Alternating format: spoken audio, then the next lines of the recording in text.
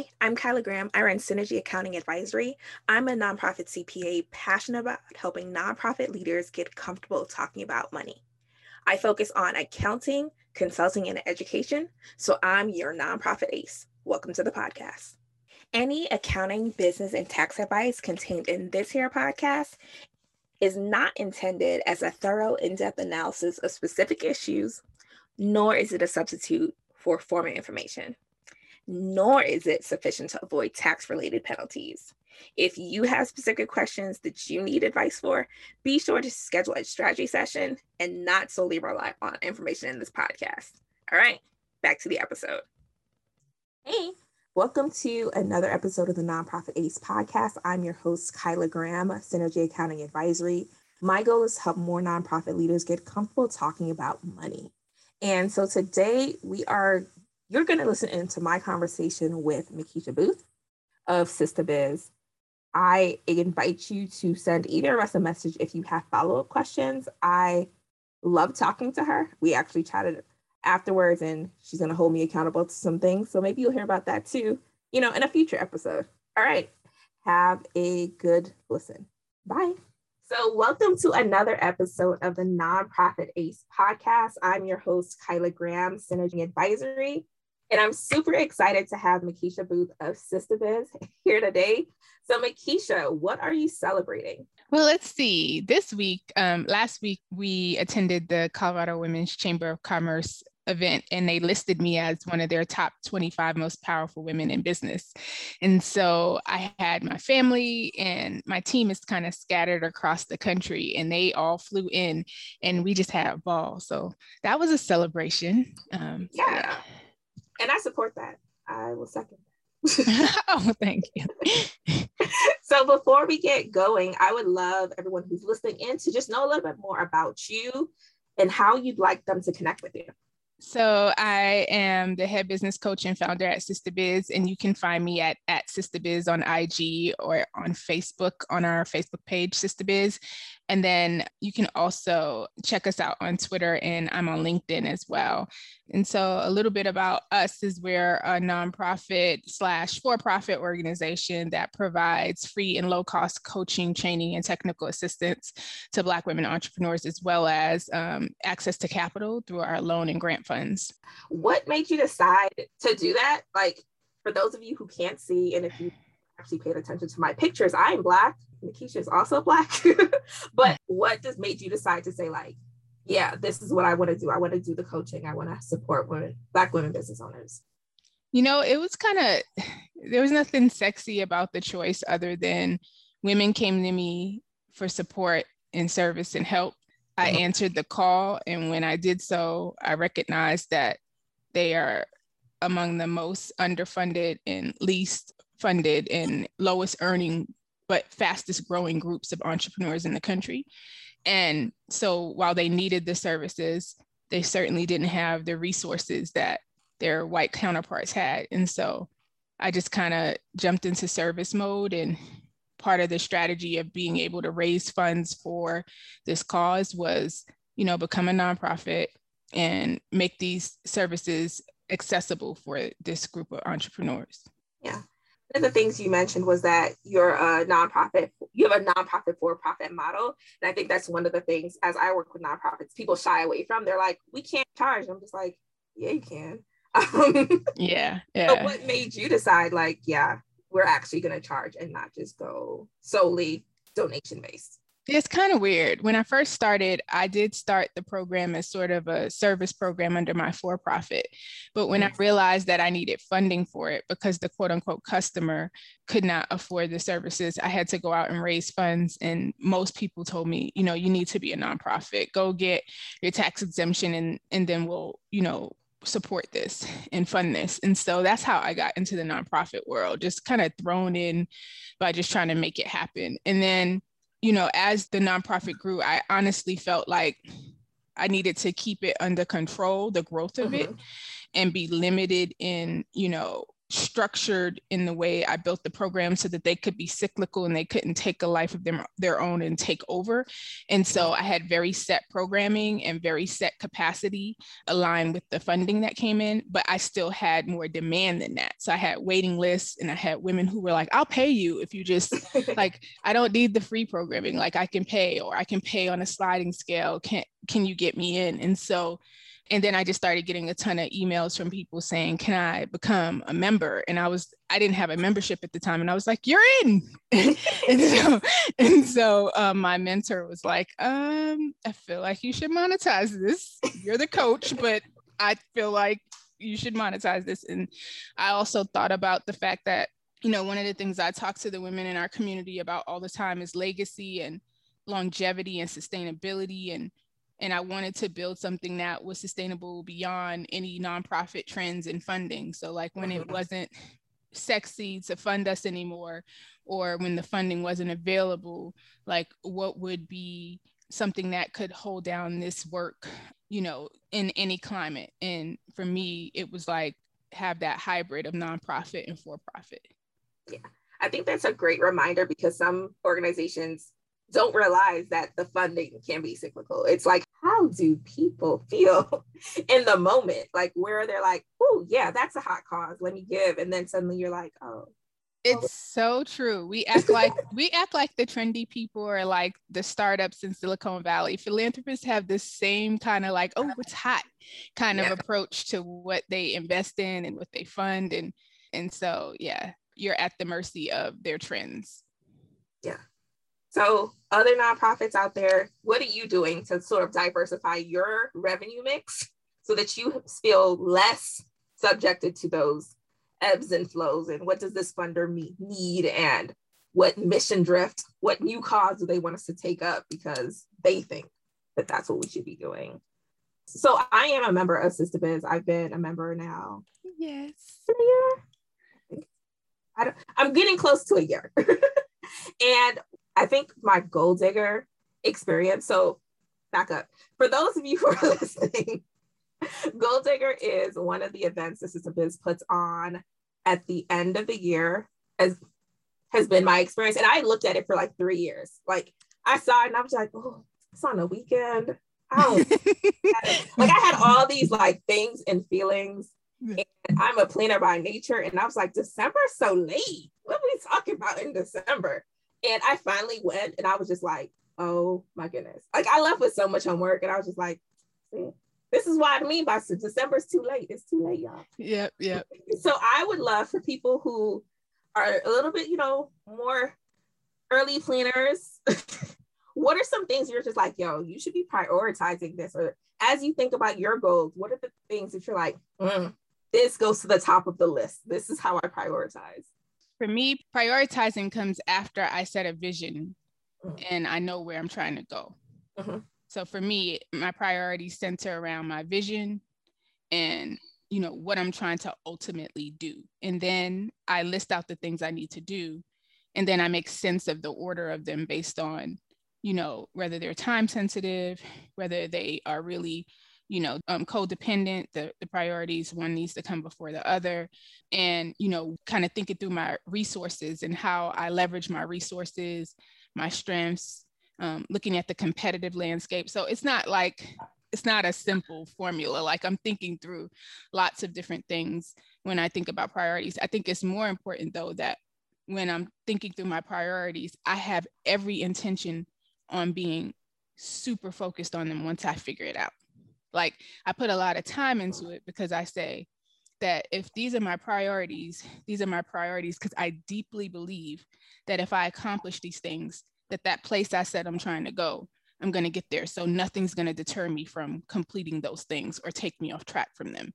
If you don't feel that committed to your priorities, you probably really haven't arrived at a place where you've really thought through them strategically enough. Yeah, I think that laser focus is what helps people accomplish the goals. Like if you get distracted, it's like, well, you still working on that? And not to say that every goal is something that you have to complete. Like you got 90 days to finish this or you weren't serious. But if you feel like, oh, this thing happened and not like a pandemic or Right. Oh, I got distracted doing the thing. You're like, but let's veer back on course. Like, what's the thing? What's the goal that's going to keep you, like, even if you get sidetracked for a little bit, that you're like, ooh, right turn. I got distracted, but I'm back now. Like, making sure that you think that piece out, because I think a lot of times we do get stuck in the logistics and saying, like, I cross things off my to-do list, not necessarily things that are going to be goal. They're not things that are getting you towards the goal. They're things that make you feel like, ooh, I was accomplished. Exactly. It's so important to cascade, and make sure that everything plugs back into the top, no matter how little it is, and to track that and to take time to constantly look at where your time is going. Like it's a daily practice to plug back in, and a weekly practice and a quarterly practice to pay attention to where everything's going. It's part of the work, just as important as executing on the work.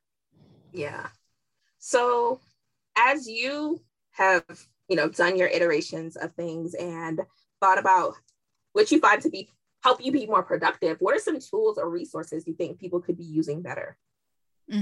So for me, I think project management tools are really important. And I think I don't see those in use enough in the way that they could be used. And so while I might see some folks who have project management tool subscriptions or platforms that they use, I don't see them optimizing the use of those tools and really using them to drive productivity.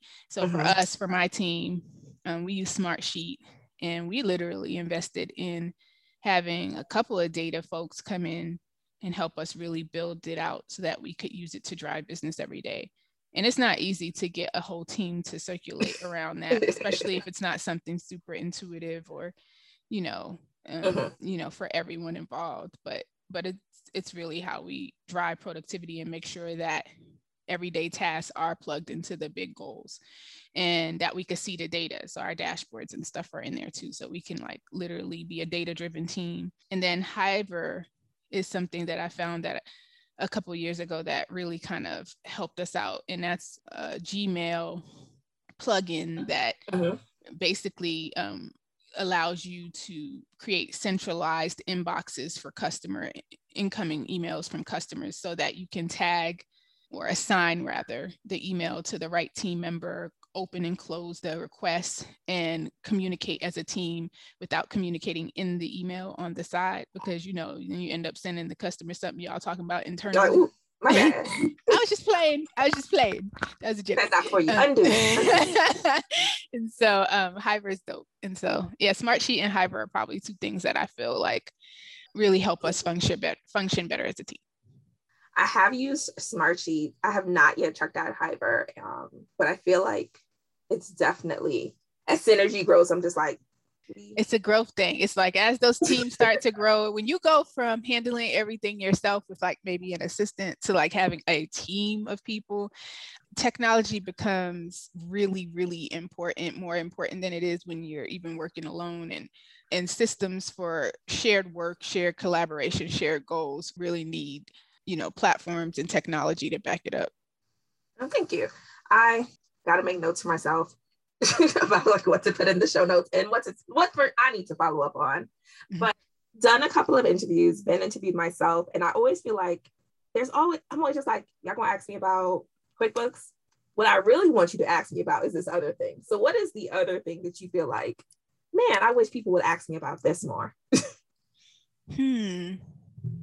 I think I probably wish people would ask this. This is so random. And that's not random, but it's like so disconnected from everything we just talked about. But I wish people would ask me more about the importance of trauma and relationship and community in an entrepreneur's journey. Like, it's very easy to list all the platforms and the technologies and the tools and even coaches and consultants you can check into.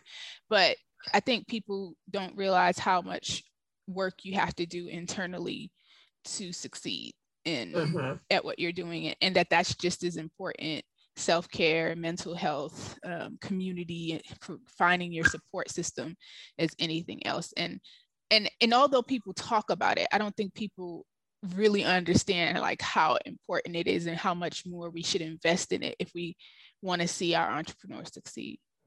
I would definitely agree. I think having been part of some groups and being like, they talk about community and then it feels very limited, and like the community is only here, the community is in this room and not necessarily with me. Mm-hmm. And that was one of the things I think from Goal Digger that was for me a key takeaway. Yes, this is a Sister Big Plus.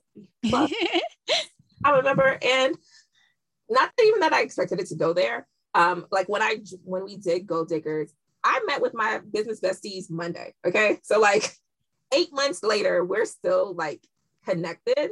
I love it. Still keeping in touch, and I think that's been so helpful in being able to like bring them, because being an entrepreneur is so isolating. I used to say the question I hated being asked was, "How's business?" Like I hate that question. I'm just like, in general. What would you right, exactly. Like, you got a day? Like, tell me what you want to know and I can answer that question. So yeah, I do think the importance of building that community and finding that network that you're going to be like, these are my people. And it doesn't feel like it's for show. It's not like, oh, I get to say I know this person. Like, is that really that helpful? Right. So yeah. Thank you for like creating Sister Biz. Thank you for like making it a membership base so that I could eventually sign up. Thank you.